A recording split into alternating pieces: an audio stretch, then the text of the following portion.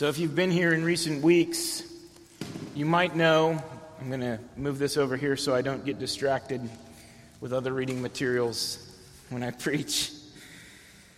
But if you've been here for the last few weeks of this series, you know we show this bright and cheery bumper video for the Summer of Psalms. And Josiah and I were talking this morning and we said, well, let's not do that because it just doesn't fit this psalm. This is a psalm that shows us the darkest hours of our Savior Jesus Christ. And I find it absolutely amazing and fascinated to be reading this psalm that was written 1,000 years before the coming of Christ, before his first advent. We have what David wrote would be word for word what Jesus Christ endured. Charles Spurgeon says that this psalm is the Psalm of the Cross. A Psalm of the Cross. And he writes this. He says it's a photograph of our Lord's saddest hours, a record of his dying words, the lacrimatory of his last tears, the memorial of his expiring joys. By the way, that word lacrimatory, I had to look that up. It was a vial that someone would hold around their neck that would have tears of their mourning, of their darkest times, that would remember those times of trial. David and his afflictions may be here in a very modified sense, but as the star is concealed by the light of the sun, he who sees Jesus will probably neither see nor care to see David. Before us we have a description of both the darkness and of the glory of the cross, the sufferings of Christ and the glory which shall soon follow. Oh, for grace to draw near and see this great sight. We should read reverently, putting off our shoes from off our feet, as Moses did at the burning bush. For if there be holy ground in all of the Scripture, it is to be found right here. If there's holy ground in the Scriptures, it's right here. This is the holy ground of the Scriptures. The Psalms that point us to Jesus Christ are the Psalms that we both see the horror and agony, but also the glory of the event of the cross.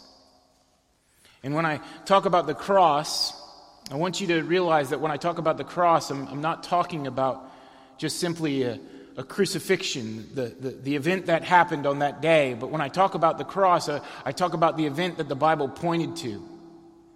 That the whole Bible points to one thing.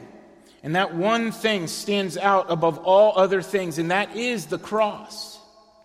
That is that the cross of Jesus Christ would be central to the Word of God, and it is central to the Word of God. And that the cross of Christ would be central not only to the Word of God, but also to our very lives. Why would David write this psalm 1,000 years before the coming of Christ?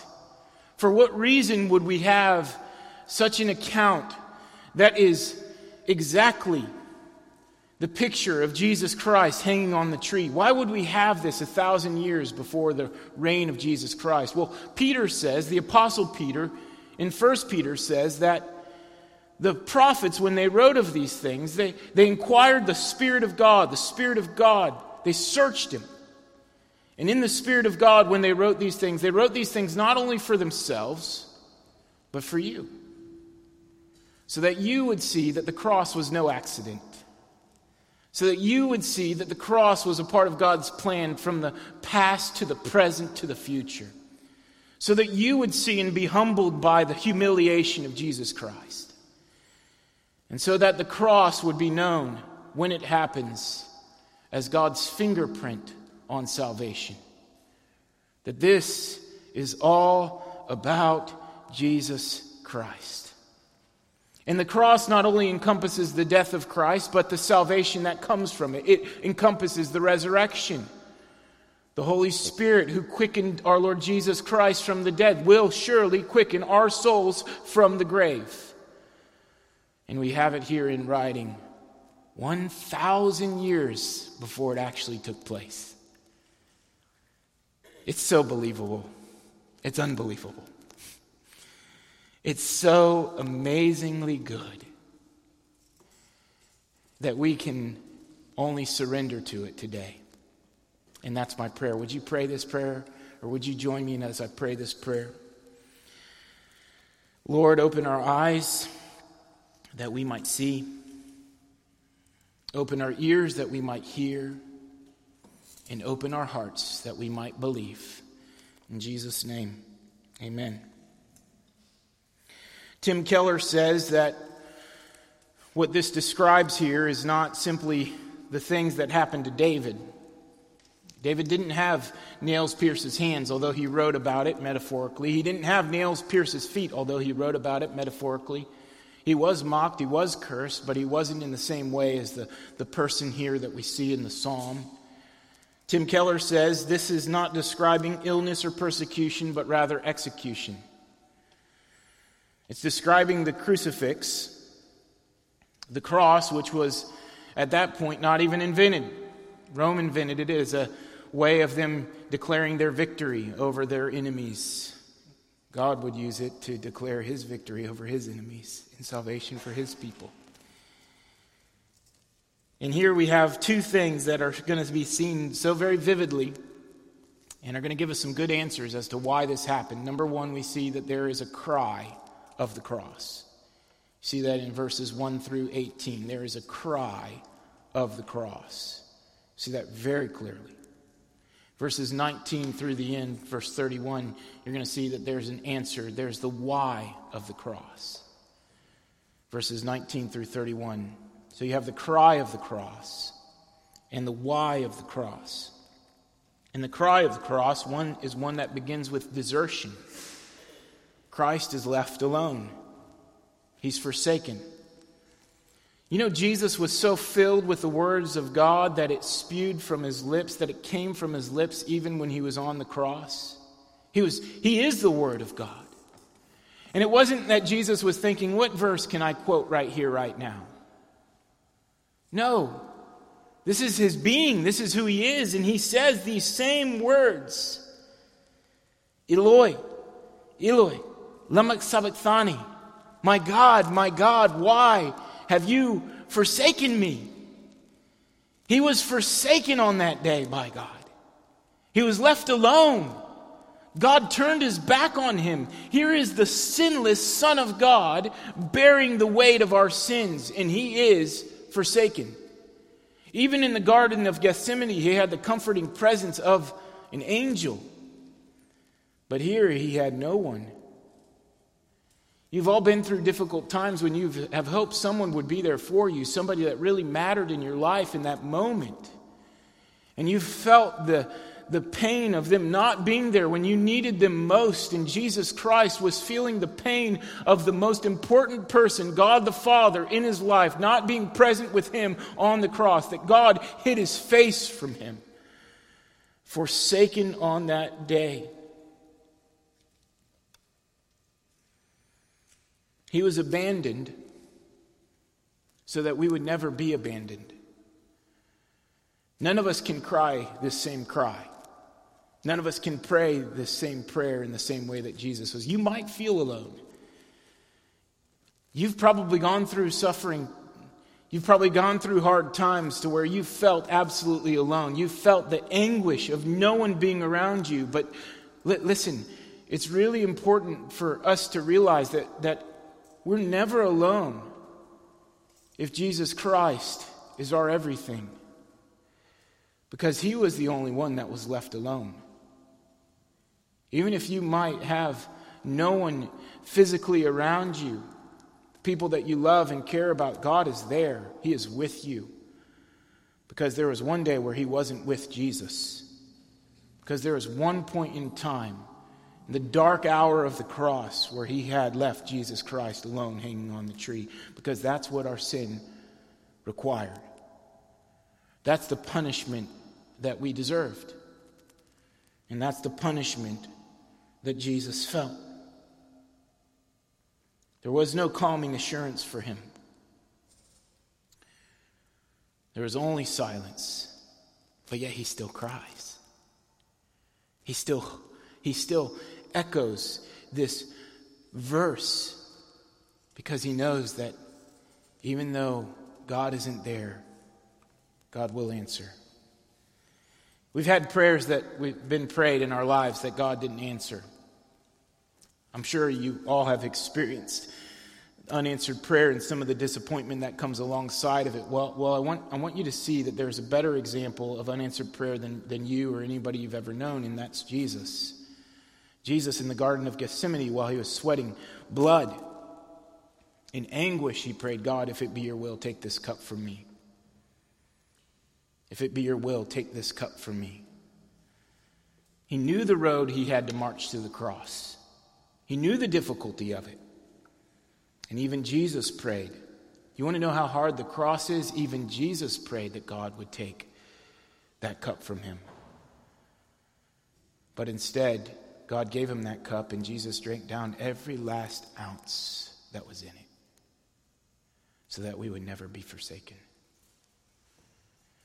And in Jesus' sacrifice on the cross, we know that we haven't been abandoned. John Piper says that moment was probably the worst moment in the history of the world. And it was Scripture fulfilled. The worst moment in the history of the world was Scripture fulfilled, predicted by the prophets, fulfilled by the Son. And that in that moment, the anguish on the cross and the gloom of that day shined the brightness of hope for deliverance. You know, this psalm doesn't let us have a casual view of sin. It doesn't allow it. The cross doesn't allow us to have a casual view of sin. It shows us the depths that God would go in order to see to it that sin would be killed. It shows us the depths that God would go to show us just how far from him we've gone. And so there's no little white lie. There's no excusable sin. No, all sin was never excusable. It was all placed on him. And that was the punishment that he took for your sin. And it was through that punishment that we can see the anguish of our sin and just how treasonous it was against a holy and righteous God. We're seeing in the next two verses, or three verses, verses 3 through 5, we see the past faithfulness of God. There is a moment where Jesus remembers the faithfulness of God on the fathers of our faith. That Abraham may have been in view here. Remember, Abraham had to sacrifice his son Isaac on the altar. He was called to sacrifice his only son on the altar. And he goes to the altar with his son as the sacrifice. And God comes through with another sacrifice. There would be a sacrifice that would substitute the sacrifice of Isaac so that Abraham's son Isaac would not have to be sacrificed, but the ram would be sacrificed. Here you are, Abraham. Don't sacrifice your son. And the ram symbolizes that God the Father would sacrifice his only son. That Abraham would not have to sacrifice his son, his only son, his beloved son, the son whom he prayed for, because God would sacrifice his only son, his beloved son, to meet the demands of the sacrifice that must be paid for our sins. God came through. Would God come through here for Jesus in his darkest hour? Would there be another sacrifice? No, there wouldn't be. Because there had to be a once and for all sacrifice. The sacrifice of animals were not sufficient. The blood of bulls and goats and rams couldn't cover the sins of man for all eternity. But Jesus' sacrifice, Jesus, the perfect, sinless, spotless Lamb of God on the altar, that would be sufficient.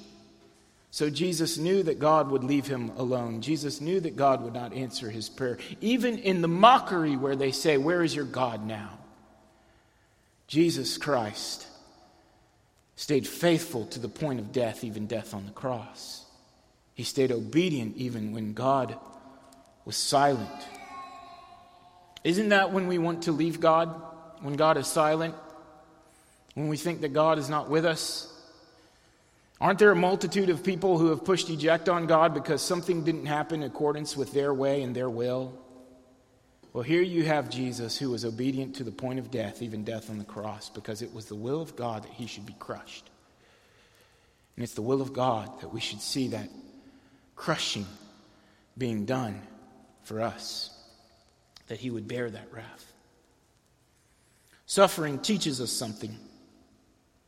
We often ask, what's the point of suffering? Why do I have to endure this? Why do I have to go through this? God knows that suffering is one of the greatest schools that we could be a part of.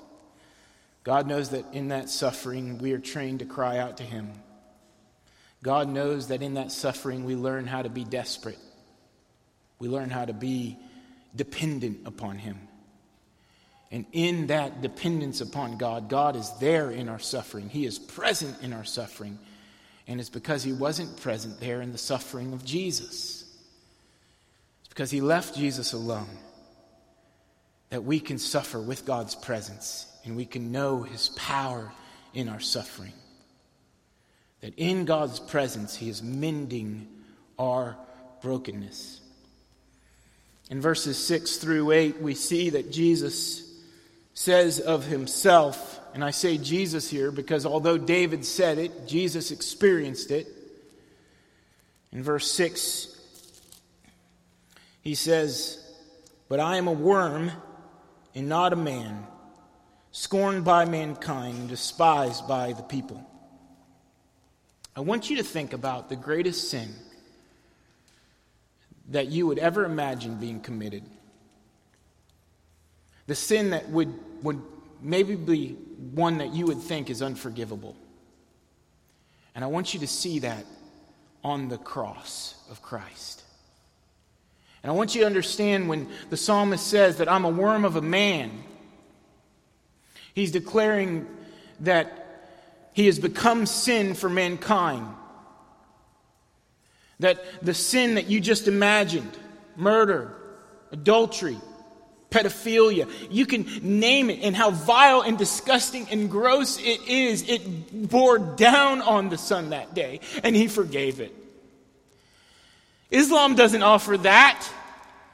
Islam doesn't offer that, friends. No other religion offers that. Jesus Christ offers that. Complete and full and final forgiveness. Because he became low so that we could reign high. He was humbled so that we could be exalted. This is the work of our Savior, Jesus Christ, when he was crucified between two criminals. You wouldn't expect that of the Son of God, the King who left the throne of heaven to be spending his last day on earth between two criminals, to have his mom weeping at the foot of the cross, to have the crowds mocking and jeering him and saying and cheering on his death. The Pharisees looked at Jesus and they said, "Come down from there if you're the Son of God. Save yourself." He had a sign over his head that they fashioned saying, "Jesus, King of the Jews." Not because they believed he was king, but because they wanted to mock him. They fashioned a crown of thorns as it pierced into his brow. When he says, "I'm a worm of a man," you see him in its utter humiliation. It's a tragedy. You know why we have the emblem of the cross on gravestones?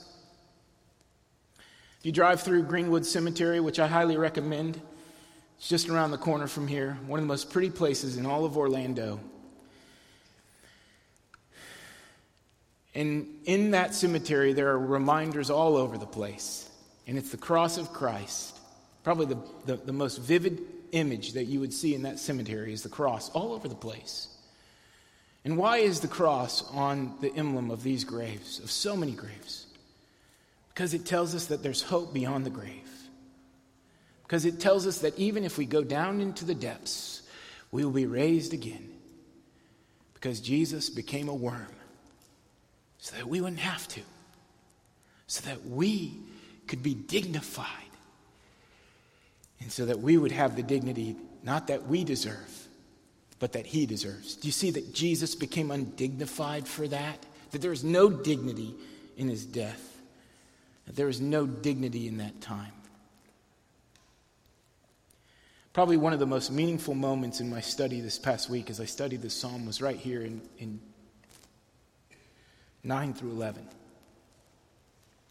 Where Jesus recounts from the cross, although you don't see it here, you see it in the Gospel of John. He remembers his mother. And he says, John, take care of my mother. And so Jesus on the cross is remembering his mom. From my mother's breast you took care of me. From her womb you delivered me. He remembers the past care of God upon his life. I mean, yesterday we were pulling weeds. My wife went out to run a few errands, and I took my kids out to teach them some good, healthy, and hearty chores. Oh, my goodness. You talk about terror. It was like pulling weeds. How many of you like pulling weeds? Any hands go up? We got a couple. We could sign up a work day at my house. So I'm going to teach my kids responsibility, and it's about 95 degrees in the hot, sweltering sun. Even the dog's hiding under the shade. And here are my kids pulling weeds. And my son says, I wish Mommy was here. Have you ever been so sick that you just want your mom? I mean, I can't help but think with Jesus here. The humanity of Christ to want his mother, the Virgin Mary, who held her at her chest. And she would care for him, and she's standing there at the foot of the cross with no ability to do anything to help him. And he's barely recognizable to her because of what he's just endured. And he remembers God's faithfulness through his mother. And this remembrance here, I think, is important for us to remember.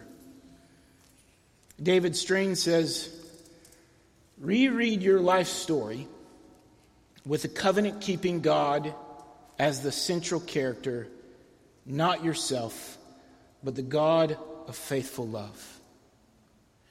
You have to look back in order to look forward. You have to look at those past moments of darkness and see God's deliverance. And it may not have turned out the way you thought. Chances are it turned out very differently. But one of the things that your testimony, because you're here right now and you're living and you're breathing and you're sitting under the Word of God, is that God did save you. And that God was faithful to you. And you should write those moments down. You should journal those moments down. You should see the story of your life connected to the faithful promise of God. You should write those moments down. You should see those moments in your life and realize that they are a good gift. And Jesus Christ was seeing it. He was seeing it. Even though he would die, he was seeing it. And then Christ would submit himself to humiliation. There's the cry of desertion where he's left alone, and now there's the cry of humiliation. None of us want to be humiliated. None of us want to be stripped of dignity, and that's what Jesus was stripped of. He was utterly humiliated. It was a spectacle of death. It was a spectacle that Jesus was putting on in that moment. And the world was watching and they were cheering. There were enemies around him, the enemies, the bulls, the dogs, the lions. Those were the Pharisees. They were the crowd of Rome that mocked him in that day. They were the Jews that wanted him to see him be put to death. They were humiliating him. As he was taking his last breath, they were cheering for his death. I think it's really important for us to see that these are the enemies of God. But at the same time, I think it's really important to say that we are those enemies, or we were those enemies, better yet. John Stott says, in order for us to see that the cross was something done for us, we need to see that it was something that was done by us. Your voice was in that mockery. And so was mine. John Stott says, if we were in their place, we would have done what they did. Indeed, we would have done it. For whenever we turn away from Christ, we are crucifying the Son of God all over again and subjecting him to public disgrace. See, even sin today on this side of the redemption of Jesus Christ is sin that pains the Father, because it's sin that brought upon the Son disgrace. That sin that we have committed when we turn our backs on Christ is the sin where we are in our voices among the crowd say, God, I don't want you. I want what I want, and if you get in the way of that, I will crucify you. Isn't that this world? Isn't that this world? If somebody crosses us, if somebody gets in our way, if somebody gets in what we want to be accomplished, crucifixion takes place. It doesn't just happen outside of the church, it happens in the church. It doesn't just happen outside of you or to you, it happens by you. It already happened by you in Jesus Christ. To see that is so important, because it's in seeing that causes us to see just how much forgiveness we need. To notice that our actions matter and our actions cause disgrace not only to God the Father, God the Son, and God the Spirit, but disgrace to the church and the redemption that God offers to humanity. If we would repent of our sins, it would show the world that God is faithful to save, not because we have repented, but because we have believed that He is. That we would believe that He is. Horatius Bonar says, "'Twas I that shed that sacred blood. I nailed him to the tree. I crucified the Christ of God. I joined the mockery." We were among that crowd. As Jesus' life wasted away, his bones were exposed. He could count every one of them. The breath was leaving his lungs. His heart was slowing. His body was turning cold until he says, "It is finished." And he gave up his life with that final breath. That was the undignified end of our Savior. But it wasn't the end. And what we see following the cry of the cross is why. Why the cross? Why would Jesus have to die? Why is the cross so important to Christianity? Why is it so significant? In the why of the cross, we see that deliverance is the result. And this the psalmist declares in verse 19. The psalmist says, "But you, O Lord, do not be far off. O you, my help, come quickly to my aid. Deliver my soul from the sword, my precious life from the power of the dog. Save me from the mouth of the lion. You have rescued me from the horns of the wild oxen." What was the greatest tragedy of mankind on one day was also the greatest delight and joy of God the Father as He delivered all of humanity through God's Son, Jesus Christ. Jesus Christ went down into the grave and He came out victorious. He defeated the lion of sin by going down there with His shepherd's staff and knocking the lion's teeth out. He defeated the dogs and their vicious attacks by defeating death, because death stayed in the grave. He defeated Satan by throwing him into the lake of fire so that he has no ownership of you. He defeated it all. He was victorious over it all. God did deliver him from that, but God let him go down there to gain the victory, because if there was no death of Jesus, there would be no deliverance of us. And so God allowed Jesus to go down to the death so that he might be delivered, and with him he might bring the captives, those who were down there waiting for their eternal punishment, who were delivered from that eternal punishment because Jesus Christ paid their penalty in full. He was delivered from death. And Satan has no say-so now. Satan had no say-so over Jesus' life.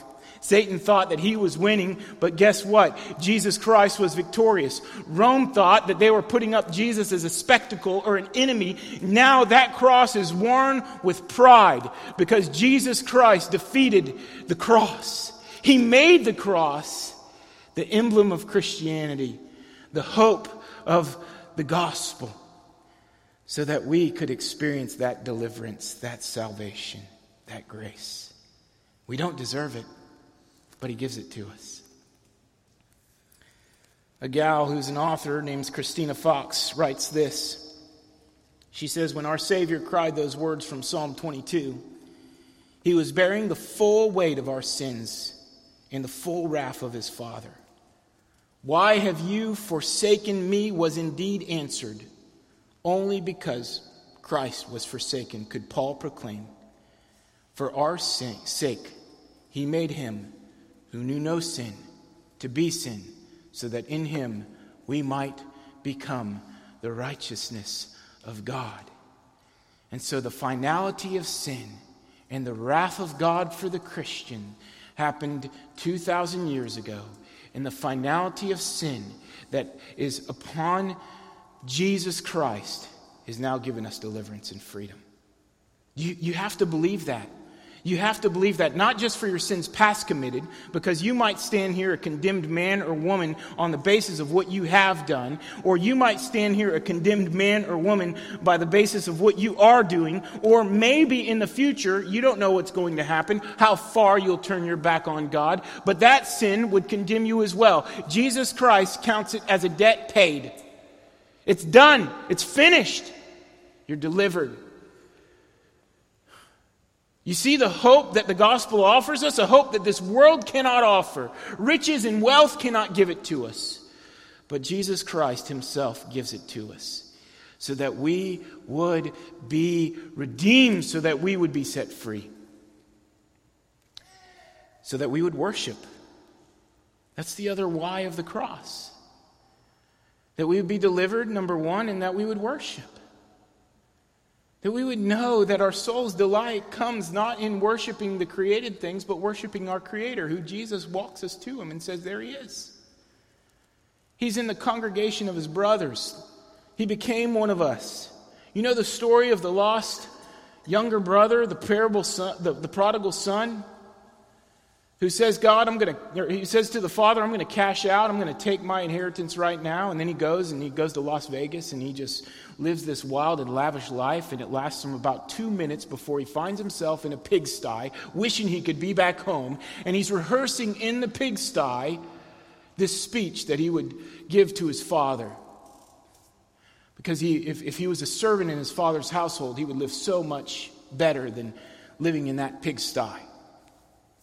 And so the father is on the front porch and he's waiting and looking and wanting to see when this son would one day return.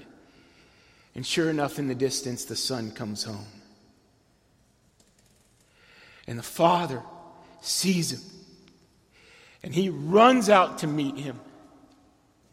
And the son is trying to give this speech that he's been practicing so that the father would let him back in. And the father says, silence. I'm not hearing anything of it. I don't want to hear any of it. You're not going in the cabin in the back as a servant. No, you're coming in the house. And here's the ring that says that you're my son. And here's the robe that represents that he's a part of the household. And let's go ahead and kill the fattened calf. And let's tell everybody we're having a party because my lost son has come home. But then there's the older brother. And the older brother was glad to see his younger brother gone, because the younger brother was always a threat. And now that the younger brother's back, he's getting back his inheritance. And guess what? The older son doesn't get as much of the inheritance, and so he's mad. And he's judgmental. And he's wishing his younger brother was dead right now. You know what this psalm tells us? The book of Hebrews actually mentions it. Is that Jesus is not that older brother that we see in the story of the prodigal son. But Jesus is the perfect older brother. He's not the older brother that wished that the younger brother would never come home. No, he's the older brother that goes and gets the younger brother and brings him before the Father and says, Father, I found him. He's here. He's here. Your son is returned and I've brought him to you. That we might worship as the congregation of God. Nobody can do that but Jesus. And Jesus brings us before the Father in delight so that our voices are not one of despair or hopelessness, but our voices are ones of praise and thanksgiving because God has saved us, because we are that younger brother who's been brought home, or we maybe even are that older brother in our own self-righteousness that have been delivered because Jesus Christ, our perfect older brother, brought us back through the cross. He does not despise the affliction of the afflicted. He has not hidden his face from him, but he has heard when he cried out to him. That even in your darkest hour, even when you think in your unworthiness that you don't deserve God, God says, I hear your cry. And I bring to you forgiveness and grace and salvation. And I make you a part of my family. Listen, we are brothers and sisters, and we have a perfect heavenly Father. And we have in Jesus Christ a perfect brother who saves us so that we can be called sons and daughters of the Most High, so that we can be adopted by this King of Kings and Lord of Lords. They shall come and proclaim his righteousness to a people yet unborn. This psalm was written 3,000 years ago, but your name's in it because you were a people yet unborn, whose name was in the heart of God when Jesus was crucified. Your name was on his heart. Your name was graven on his hand, was written on his heart, because Jesus Christ, as our perfect high priest, is pleading in heaven, and he is saying your name. And God is counting your sins against Jesus, and Jesus is giving you his forgiveness.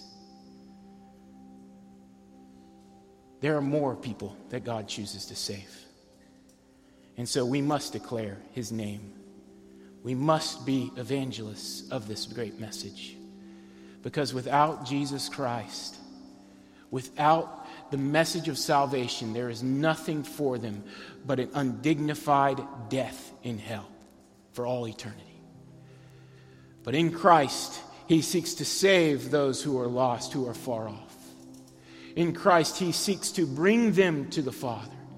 And that we might, by the power of the Holy Spirit, be that example. That we might go to the lost younger brother, younger sister. You've got them in your family. You've got them in your apartment complex. You've got them in your neighborhood. You've got them in your workplace. That we might go and bring them from the depths and take them to the Father and say, here, Father, they're home. And then they might hear the marvelous mystery of Jesus Christ and the forgiveness he has to offer. We worship. We worship because he has done it. The final words on the cross of Christ was, I have done it. It is finished. Because he has done it. We are saved. And this world has hope. Now go and be a worshiping people. Go and be a people of the cross. Go and be a people that say, take my life, Lord. That riches don't matter, that possessions don't matter, that my job doesn't matter, that what matters most is that Jesus Christ is my Lord and Savior, and that he is saving a lost and broken world. So my job, my wealth, my family, everything that I have belongs to him. That we would live in that way. That the Holy Spirit right now would put it into our DNA, that he would work it through us. And that would be breathing, living sacrifices of God Therefore, I urge you, brothers, in view of God's mercy, to live your lives as sacrifices, to offer your bodies as sacrifices to God. For this is holy and acceptable to Him. Let this be your act of worship. Let's pray. God, thank you. Thank you, Lord. We come before you with humility. We shed our tears with joy. God, I pray that this does not escape us today, that the horror of the cross is the glory of Christ, and that, God, we would see both the reality of it and the deliverance from it, and that, God, it would be ours right now. Right now, it would be ours. That everyone would say, this is mine. This is mine. I got it. It's mine. He's given it to me. I haven't done anything to earn it. I don't deserve it, but yet He gave it to me. And so, God, we receive it. And we take your broken body and we eat of that broken body, knowing, God, that we were among the mockery, but you still forgave us. And God, we drink of the cup because we know that your blood was shed because of our sins, and that our sins are not counted unto us, but they're counted unto you, and your righteousness is given to us. And so, God, we receive that broken body and shed blood with wholehearted thanksgiving. May we weep. May we shout with joy. May all the motions of the cross fill us right now. And may your power and presence, God, let us see that salvation is ours in your Son, Jesus Christ. And the church says, amen. I want to invite our ushers to come and serve us communion as we sing this song and reflect upon Jesus Christ as our very lives.